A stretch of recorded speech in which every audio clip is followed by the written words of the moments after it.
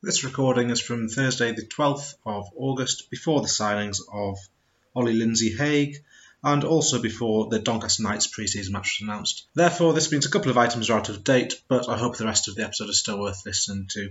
Apologies, but had a busy summer and it takes a bit of time sometimes to get these things edited. Hope you enjoy the episode nonetheless.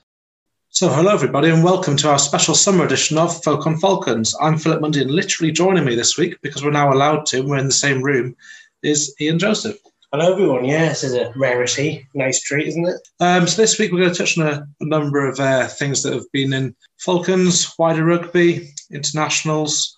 So we'll start off, we'll give you a brief overview of our wonderful performances in the internationals, have a quick chat about the Lions tour, cover off a couple of our new signings that weren't necessarily known at the end of the season. Then we'll look forward into next year, the new league format, law variations, talk about our fixture list. Haven't got any kit yet, and then getting back to rugby both at local level and also our friendlies schedule before the season starts. So, without further ado, I think that it's well overdue. We need to sing the praises of our Northeast Englishmen, because I don't know about you, but I thought the performances from all of them, not just the ones on the score sheet in the friendlies against Canada and the USA, were phenomenal. Yeah, they're really good. It was really pleasing for all of us Falcons fans, of course. But, you know, they had their chance and they took it. I think all of them absolutely grasped at it, didn't they? They very much kind of put themselves out there on, the sort of a national spectacle level. As you say, it's not just the ones who did get on the score sheet, though. By God, did they get on the score sheet? Yeah, I mean, even, you have players like Davidson who came on even for not huge parts of the game, but were really, really solid. And, they kind of get there on TV. They get on playing for England. Everyone gets to have a good look at them. Raises the profile of the club, if anything else. And I don't think any of them did any of their chances any harm going forward. No, I think got off to a cracking start. Obviously, Blamire scoring with a couple of minutes of being on the pitch. But Chick, even though he didn't get on the score sheet, he played very well throughout. It's a shame that Radwan only played the one game at the end, really. But I don't think anyone's going to say that he shouldn't have played it, because certainly justified his selection in that one. It's just a shame we didn't see him a bit sooner. And then Blamire also scoring a hat-trick in the same match and getting on the score sheet in the previous one. I don't think there's many players that have got double the number of tries for England's appearances. Yeah, I mean, it's probably one for the history books, isn't it? But it's one that will sort of live probably in Falcons fans' memories for quite a long time, not necessarily anyone else's. But, as I've said, they've really kind of put a marker down. It wasn't about sort of, beating USA or Canada. It was kind of, I suppose, about their individual performances. Would they grasp at the opportunity? And they certainly did. And I think, players, particularly Radwan and Blamire, after their performance, they've obviously been looked at and think, these are ones for the future. They did their chances, absolutely no harm. And, you start to get particularly Radwan, being tipped for, is he going to be in the Lions for next tour? And, we're already starting to get talk at that level about some of our players, which is brilliant, and which is sort of not used to it, but it makes a really, really nice change. Yeah, you say talk about in the future. Radwan was in Mill Greenwood's Lions squad for the next two, which I think says it all. Reece Zammit on one wing and Radwan on the other would certainly be an exciting and pacey backline if that materialises. I think one would all look forward to. I think we've got to say commiserations and hard lines to Robinson with his knee injury. I haven't heard any more news on the long-term prognosis there, but it sounds like it wasn't one that he could just run off, unfortunately. Yeah, I mean, that was the one disappointment, wasn't it? I mean, I'm sure if he played some minutes, he would have been as good as the rest of them. And we know how good he is, and it's a real shame. And you do wonder if he will get another opportunity. I mean, obviously, we all hope he does. But how often do England play these sort of matches? Really, it's only during sort of Lions tours, isn't it? But we hope so. We hope he does get a look in at some point. And I guess wish him well of his recovery. And we may get an indication if he does appear in pre-season in some of the games coming up, but I don't think, I wouldn't have a particular expectation we'll see him until much later on in the year, unfortunately. But, it's important, obviously, he gets himself right, and we know what a good player he is, but thankfully we do have a lot of coverage in that area. Yeah, I think also in that little mini-series, we saw Peterson featuring for the USA, which was quite nice. Did make you wince every time you got the ball and ran into people, but as it happened, it didn't happen too often. He was more doing the tackling than being tackled.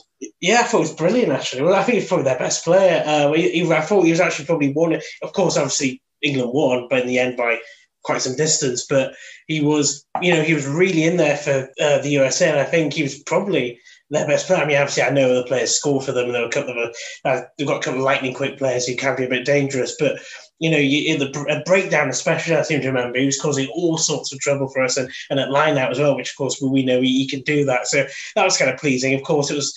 I guess of course, we wanted him to be on the losing side, but.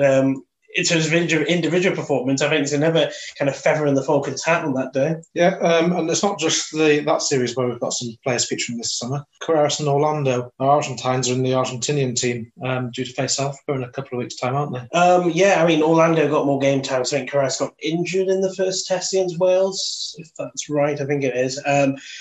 Yeah, I mean, obviously nice to see more Falcons selected for international duty, and obviously keep our fingers crossed they come back to us in one piece, because we know how important they're going to be for us going forward into the new season. Yeah, that Carreras one, only saw it very briefly. It was in the first half against Wales, he went off with an injury, and not much has been said about it, I don't think, so I'm hoping it's not too serious, but it looks like he isn't out for too long. Well, in some sort of videos I see, Carreras is running about training, so I assume it's not that serious. I think we can expect to see it in pre-season. How much, I don't know, obviously we'll find out, but I think he's going to be in the mix, certainly. Yeah, and it'll be interesting to see how they do against South Africa that beat the Lions. I think it's a bit of a different South African team. I know there's been a lot of changes, but in that Lions tour, although Harris claims he's Scottish and isn't playing for Falcons anymore, it was nice to see an ex-academy prospect starting for the Lions. Yeah, I mean, in many ways, it's sort of been meteoric rise for him. I think we were both surprised he was called up into the Lions squad.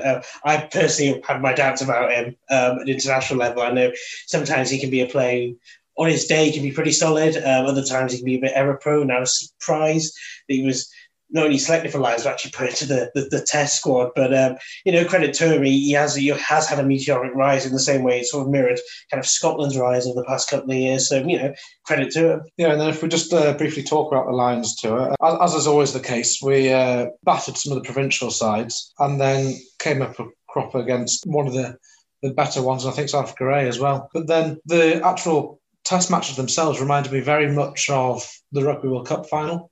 It looked like Warren Gatland had taken the same idea as Eddie Jones of trying to out-South Africa. And it was exactly the same problems. You can't run through them. You're not going to beat them up, win like that. And then the team we played, it was always very much the same thing coming off the bench. I don't know what the point in calling Smith up was after his wonderful Premiership final and England Saxons appearances. If he's not going to play any test matches, and you put Farrell on the bench, who, let's be honest, he's not that much of a different dimension to Biggar. Yeah, I mean, I think apart from the second half of the first test where they really did get the upper hand, and obviously that showed in the scoreboard, they huffed and puffed a lot, didn't they? And I think they, in many ways, he's kind of seemed bereft of ideas. I was quite pleased, fast forwarding to the third test, to see Russell actually get on, because I think Russell's a player who can kind of pull rabbits out of a hat. We've seen him do that against England many times. I think against South Africa, sometimes you do need a bit of flair to kind of, something a bit different. As you say, you can't just batter South Africa, because that's what they're good at. They love that. They play on that. They thrive off that. And by the end, I think it was a case of running out of ideas, and we went back to, they tried not to do as much the first half, but the high ball again.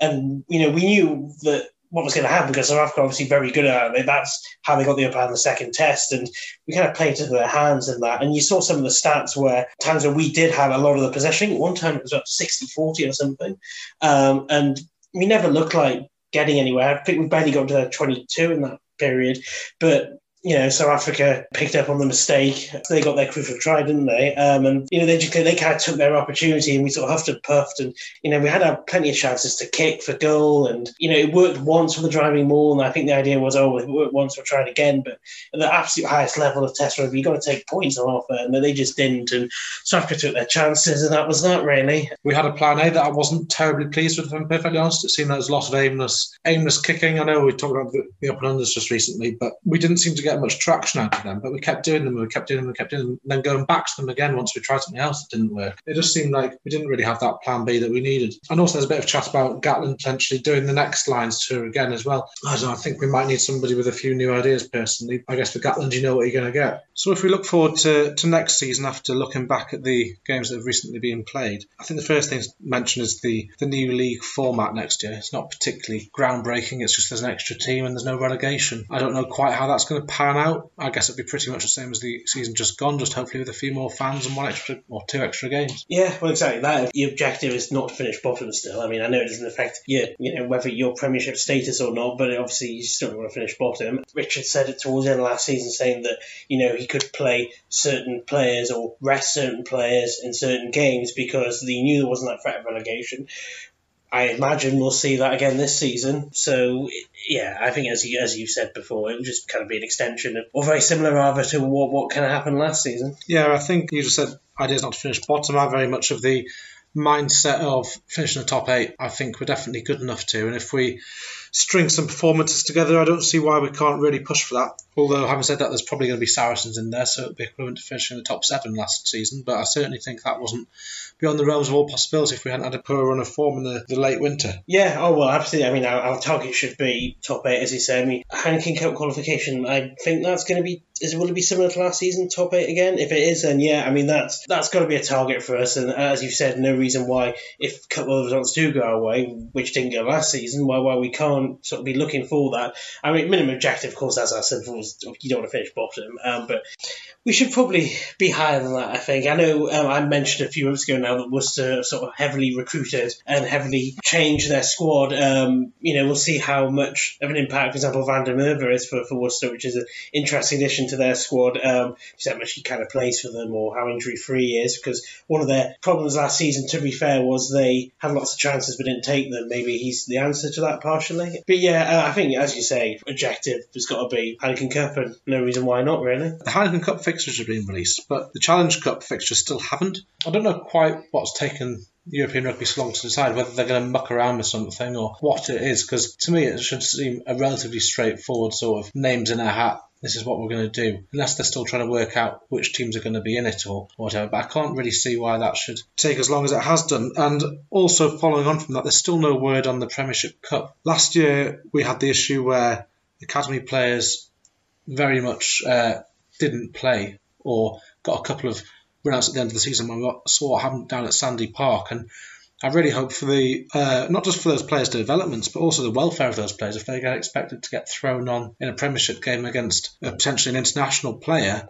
you can't be expecting them to have not played rugby for the last 12 months or 9 months or however long it may be. Yeah, it's interesting. Stop the Challenge Cup when, as you say, I mean, it could be a case of they don't even know sort of what the format is going to be and who's going to be playing. I mean, I did see an article again a few months ago now about maybe some of the South African teams being included in the Challenge Cup. So, I mean, maybe it's the issue kind of logistics of sorting that out because, would you have, it may be a case of you would have a mini South Africa tour where you would play 2 South African teams or whatever in successive weeks, then fly back, and it's all the logistics of that. I don't know. I mean, but I suspect it probably is something to do with how they're going to format it, really. I mean, with regards to Premiership Cup, I mean, as you say, I think it's something that's desperately needed. It's interesting. I mean, I don't really remember what the season ticket details are, which were released as of speaking now just a couple of hours ago.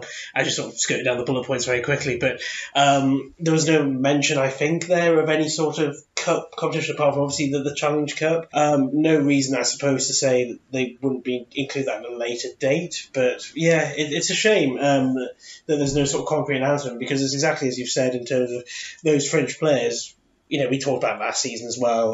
We want these players to play, not just for us as supporters and people who want the club to develop and players develop, but as you say, but for themselves as well. They want to have careers at the end of the day, and if they're not getting game time, then what are they supposed to do?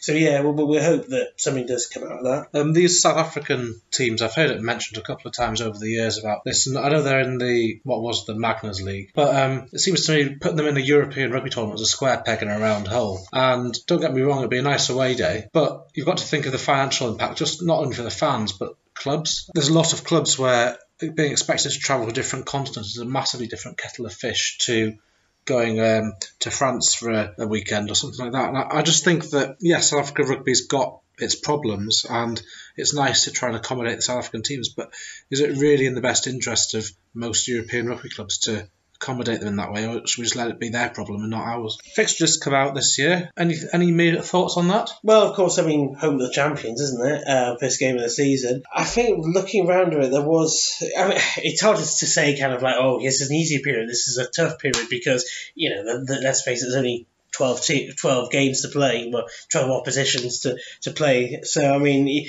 you're going to get, every period is going to be tough, really. You're not going to get an easy period and a tough period in particular.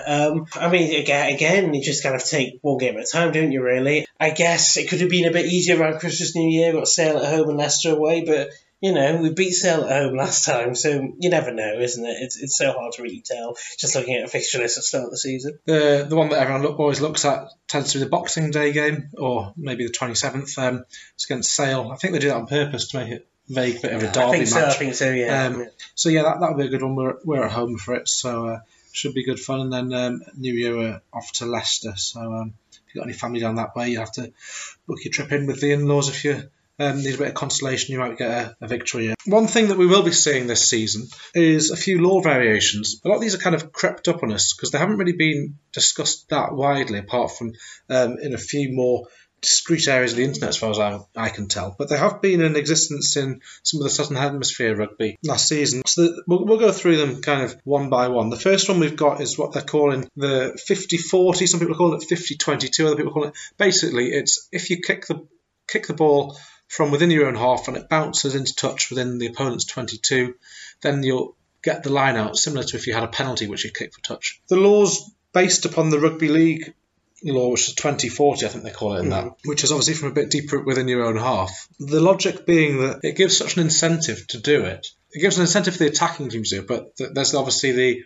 defending team have to drop their wingers back to prevent it from happening because it's such a territorial gain. Therefore, the idea is that it stops defences rushing up and the wingers drop back. So, in theory, there should be space out on the wings. I get the theory behind it, but I am worried that it's going to introduce even more kicking into the game than we already have. But what it does mean is that lineouts are going to have to improve because there may well be a lot of those in and around the 22. Yeah, I mean, I'm not particularly in favour for it. I think, as you say, it's just going to encourage sort of aimless kicking, isn't it? Or at least kicks that they should never really be on, just for the hope, that you can sort of get one of these. And yeah, I don't like defending lineouts for under 22, so yeah, I'm definitely not in favour of it. From the games I saw from at least the Super Rugby Aotearoa, the New Zealand one last season, it didn't happen very often. I don't think you can go for many, many weeks, I think, without it actually happening.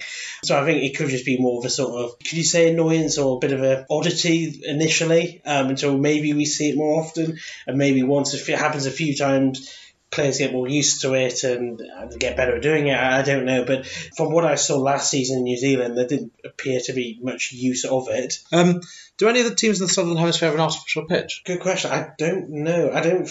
I can't remember seeing it being employed on artificial pitch. And I think that given the fact the Falcons played it, we might end up with a significant, if we get used to it, a significant advantage. Because I know what I would be doing if I had an artificial pitch. I'd be drilling in low, hard grubber kicks. Suppose you have a ball on your own 10-metre line or around there. You drill in a hard, low grubber kick, and the likelihood is it'll bounce up over somebody's head and go into touch, or they won't quite be able to line it up and it'll just drink off to one side.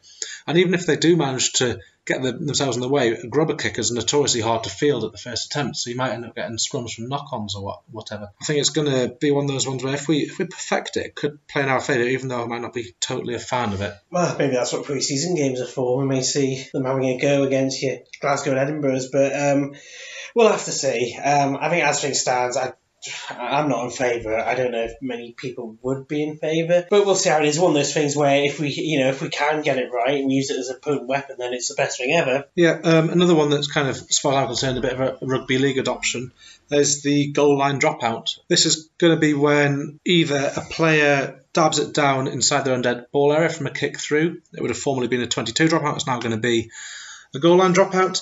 It'll be if a try is held up, and it'll be for various other things like a knock-on beyond the try line by an attacking player. This one's given as safety being the reason. I don't see it being that myself. The times I've seen it in the Southern Hemisphere, there's been this dropout from... The way it works is it's a dropout, like a 22 dropout, but from your own try line. The defence has got to be behind the 5-metre line. The ball has got to go beyond the 5-metre line. But what tends to happen is the players get the person in the squad that can kick it the furthest. They launch it downfield as far as they can. And then whoever fields it from the opposition has then a 30-40 yard run-up to pile into some poor defender, which they've deliberately picked out as being the smallest one, or one that can't tackle very well. And how that's got safety in mind, I don't know. I don't think it's going to be long until we see injuries, particularly because a lot of these tackles will end up being more vertical tackles than your horizontal tackles. And I don't really understand the logic behind it, but it's what they've decided, and it's what we're going to have to put up with. Yeah, well, I mean, obviously, due to the nature of it, this is one that you did see more when it was introduced in New Zealand. I don't know, to me, it just seems such an advantage for the defending team, doesn't it? I mean, I could maybe get if it's held up, because obviously that's very good defensive play, maybe they should be rewarded for that, because in some ways, maybe a 5 metre attacking scrum is a bit harsh on a really good bit of defensive play. But I think otherwise, it seems to be very generous towards the defending team because, as you say, you boot it 30, 40 yards up. I mean, yes, obviously the player can make up a lot of ground with the ball coming forward, but then, the line is going to be a lot further away from the try line than it would have been otherwise a 5 metre scrum. So, I think it does really help the defence. I get the idea that maybe, they want to get rid of scrums and it makes the play go a bit quicker and whatnot, but I don't know, just to me, maybe, again, we're just not used to. It just seems very defensively minded, really. Yeah, also, I've got a bit of an annoyance about it because when there's going to be a video ref decision, and they just can't see what happens. Traditionally, the attacking team gets the put in, they get it 5 metres out, and they kind of start again and you think, well, fair enough. Now, if a referee's poorly positioned or cameraman's looking the wrong way or whatever, and it goes to the video ref, something that may well have been a try is going to end up being the team that was attacking getting the ball hoofed to them. It would make sense to me that if it was an inconclusive TMO referral, that the attacking team retained the ball in the way they used to, but not what is going to happen. A couple of ones that may well affect the Falcons, pre-binding and latching. We saw us pinged a couple of times this last season. Pre-binding is effectively forming a maul as an attacking team before you're tackled. So I think it's if you have 2 people attached to you before a tackle, then that is now going to be penalised with a penalty to the defending side. It's similar to some of these strange laws like a flying wedge and whatnot that you see at the back of the law book from the olden days. And the other one that may well catch us out is about latching. I think this is to stop the pick and goes at the back of rucks like we had, which proved very fruitful for us. I think the latching is now you're not allowed to make contact with the player who has picked the ball up until the defence have made contact with them. Something along those lines. I'm not sure technically how it works. I haven't seen any demo videos yet, but by the descriptions I've seen, it seems like it's to try and nullify the Falcons doing 15 phases on the 5 metre line. Yeah, well, maybe with the threat of that, they might actually sort of take more opportunities with it. It's another one of these rules they're going to have to, especially I think these couple of rules, they're going to have to sort of learn pretty quickly. And maybe pre-season is more important than ever in that regard. I mean, yeah, we'll just have to see. I think we'll get used to it, and I guess they'll just have to adapt, find some other way, really. Yeah, it seems like these law changes, you get a couple of seasons to get used to the previous one, and then they introduce a whole raft of new ones. But I think particularly the kicking ones that we discussed earlier, they're really going to change the game quite significantly visually. I think it's going to be not necessarily a good thing, but let's see. And then the final one is lower limb clear-outs at rucks. I haven't read the exact wording, but it sounds like it's going to be one of these ones that's nigh impossible to enforce. And if TMOs decide they're going to start looking at it, we'll be spending the whole time watching their video ref decisions, because the gist of it is you can't be basically targeting lower limbs of players at rucks. They haven't, as far as I can tell, legislated against the judo roll or everything that you're taught as a child, which has caused some injuries recently. But once you start going down that route and start having things based upon a clear-out technique as opposed to can't make contact with the neck, I think it's a very slippery slope as to what looks nice and what doesn't look nice, and I think that becomes very hard to referee. I think it's a strange one because in many ways going for lower limbs in a clear-out is safer than going for upper body. You always taught to tackle, go for the legs and that sort of thing, and you can safely clear someone out by going for the legs. I mean, if you've got sort of a 6'8" second row, whatever, how you supposed to not go for the legs if you try and do it a clear out. And I think, as you say, if they're going to look at these in every breakdown, which of course they're not, like they do with a lot of things, then, as you've said, they'll be here all day. I don't know how they're going to enforce that. So sometimes you can get injuries because you get obviously a lot of force in perhaps some vulnerable areas of the leg. So I guess on paper I can see the reasoning for that perhaps, but in reality I don't know how that can be enforced, because in some ways it can be you can do a pretty safe and good clear out. Going to have to just wait and see how all these law variations pan out. Seems like World Rugby now have a panel of people that tinker with the game, and the redundancy bill will be too high if they get rid of them. But I just quite like to see it stay as it was. But ban kicking full stop. But that's never going to happen. They seem to want to encourage more of it. If we just move on to a bit of the kind of the club admin side of things, there hasn't been a kit released yet, but you've got a theory, haven't you, Ian? Yeah, well, it's built up over several years, this, and I seem to be pretty much right. So, the Falcons tend to change the colour of their website, or at least the colour of the sort of marketing material every season. So, I don't know, we won't go too far back, but I mean, well, we can do. So, obviously, when we had the grey and lime green away shirt, then we had sort of a grey and lime green colour palette to it.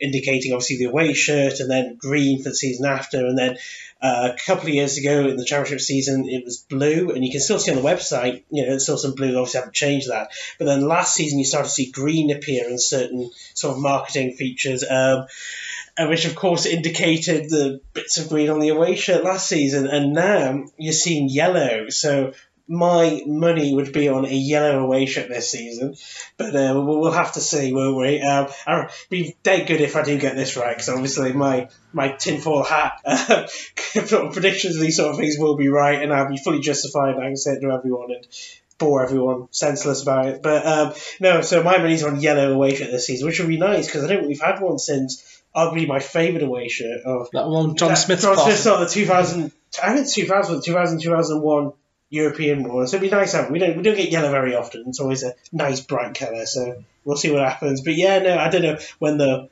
new shirts will come out. I mean, they took their time last season, didn't they? But there's been all sorts of disruptions. Who knows? I think they might come out once they manage to sell all that stock. They keep flogging at massive discount rates in the club shop. Seems to be that every week at the minute you get a new discount deal on the website, and you look at it and you realise, oh, this seems like an excellent deal, and there's only a triple XL left, and I don't even think you're big enough to fit one of them. Yeah, not quite. Or you get the thing where you got to pay sort of X amount of postage, so actually it doesn't really work out much cheaper. No, but the shop's open. You can walk in now on certain days. I can't remember what they are. So. Thursday and Saturday, something like that. Yeah, and it might be one of these things where if you go in at the right time, you grab yourself a bargain, or get your Christmas presents early for somebody, I don't know. But certainly good to support the club and buy all their old stuff they're trying to flog. Similarly, taking its time, season tickets, I think they've just been released, haven't they? So while I was actually waiting for you to meet me to take you to your flat, they did actually announce them while I was bored, just obviously going on Twitter and whatnot. So they have been announced. Ticket prices are up there. Finally, I mean, they announced it about 3 weeks ago, saying, oh yeah, next week we'll give details, and then obviously a couple of weeks pass and still nothing. I think quite a lot of people are asking sort of what's happened, but here they are. Yeah, I mean, I'm going to be snapping up one, so I'll probably actually just go down the ground, because I never seem to do well with the ticketing sites, so it's quickly just going to Kingston Park, I think, and just go on a day they're open and sort of bang at the window. But yeah, it's nice to see, and I think there's certain perks, I think, in maybe doing it. I mean, there's no early bird this year, because obviously they're too late for the early bird, but I think there's some certain perks if you do it by the end of the month or something. I think maybe some extra discount for a game or something for whatever the home friendly's going to be in a few weeks' time. But yeah, no, it's nice to actually see they've been announced finally. Yeah, you say you jinxed with the websites. I have to agree that it seems that whenever there's a ticketing arrangement, it never quite goes according to plan. I think the same thing's happened again with the Edinburgh one. Yeah, well, I mean, it was just maybe me being useless, but I think originally the link that was on the website just didn't work. So I was kind of sort of shouting at phone and then computer to try and get it to work. And then, I mean, I'm in a hotel, so my internet wasn't great in the room, but then someone so I actually commented on the Supporters Club Facebook, like, does anyone else have this trouble? And someone kindly kind of gave advice about how to get around that. So the way I did it, in case other people are having similar trouble, is to actually just go through the Scottish Rugby Union ticketing website itself. If you do it through there, it'll come up with a list of Scotland games, but I think there's a button at the bottom that says more events or something, and that it will list Falcons as actually the top game, because it's done by date order. If you go through that way and pick your seat, and that's what I did in the end. It'd be nice to go north of the border and have a day out in Edinburgh. So also it's their new ground as well. I think it's the first game for their new ground, so that would be nice as well. Maybe spoil their day. But yeah, I'm really looking forward to that. Just on their new ground, I can't really understand the logic behind what they've done there. For those that don't know, Edinburgh played at Murrayfield in recent years. There's that kind of pitch out the back of Murrayfield they're occasionally used as well. But those people that went to the Heineken Cup match a couple of seasons ago remember it was very much sparse, to say the best, or to say the least. They've normally had a smattering of people in the bottom tier, but they've now got a purpose-built rugby ground. But it's horrible as far as I'm concerned. There's stanchions all over the place. If you're sitting in the wrong place, you'll have a pole in front of you for the entire game. I'm not talking about some migrant labour. I'm talking about one of these big metal pillars that you used to get all the football grounds like White Hart Lane and Upton Park used to have them. And every club seems to have moved away from that to more of the stands where they're supported from the back with triangles going over your head. Some engineers will be able to tell me more about it. But yeah, they've gone for the old school stanchions. And yeah, unless they're just assuming people aren't going to mind having a pole in front of them, I don't understand it. A very strange decision. It must be due to cost of running Murrayfield.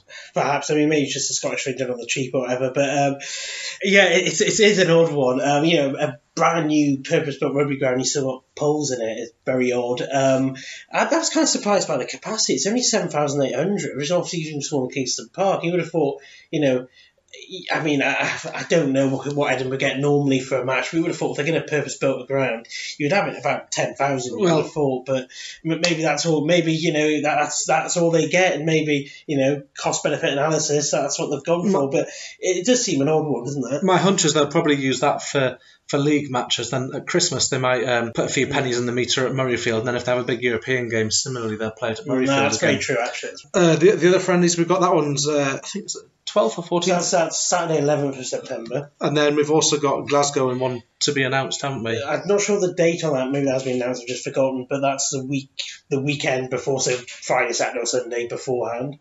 Is that similarly away? It is away, yeah. But you're not going to that one. Well, I'm in the Lake District that weekend, so unless I take a dramatic detour without telling anyone, then maybe. But I think that one is Friday night, actually. Maybe a bit awkward to get to, but I'm probably, unfortunately, going to have to skip that one. And then what do we think about the final friendly that's not yet been confirmed? Do you think it's going to be somebody like Doncaster or maybe a Sale or a touring team? What do you think? Well, we often have a championship opposition at home, don't we?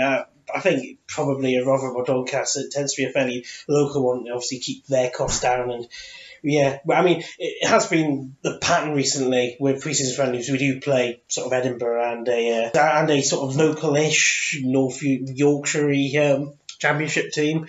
I know obviously last year was a bit disrupted, but generally I think that's what you get, and I would expect something similar to this season. Hopefully we'll have a few more signings to announce by then, because over the summer there hasn't been a huge amount of press and anything. There's been a couple of minor updates to the squad online, but a lot of those seem to be academy players and things like that.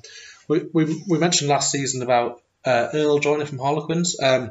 Given Radwan's performance, I think that might have been a very astute move, because we at the time were kind of querying why we're getting yet another winger. But if Radwan's going to get called up for England for several weeks of the season, it makes perfect sense to have another top quality winger in the side to complement Carreras and Stevenson. There's every likelihood that one may pick up a knock at a certain point in time. Yeah, I think when we talked about it initially, it was kind of one of these rumours, that looked dead certain, but it wasn't announced yet. And then later on over the summer, it was actually confirmed.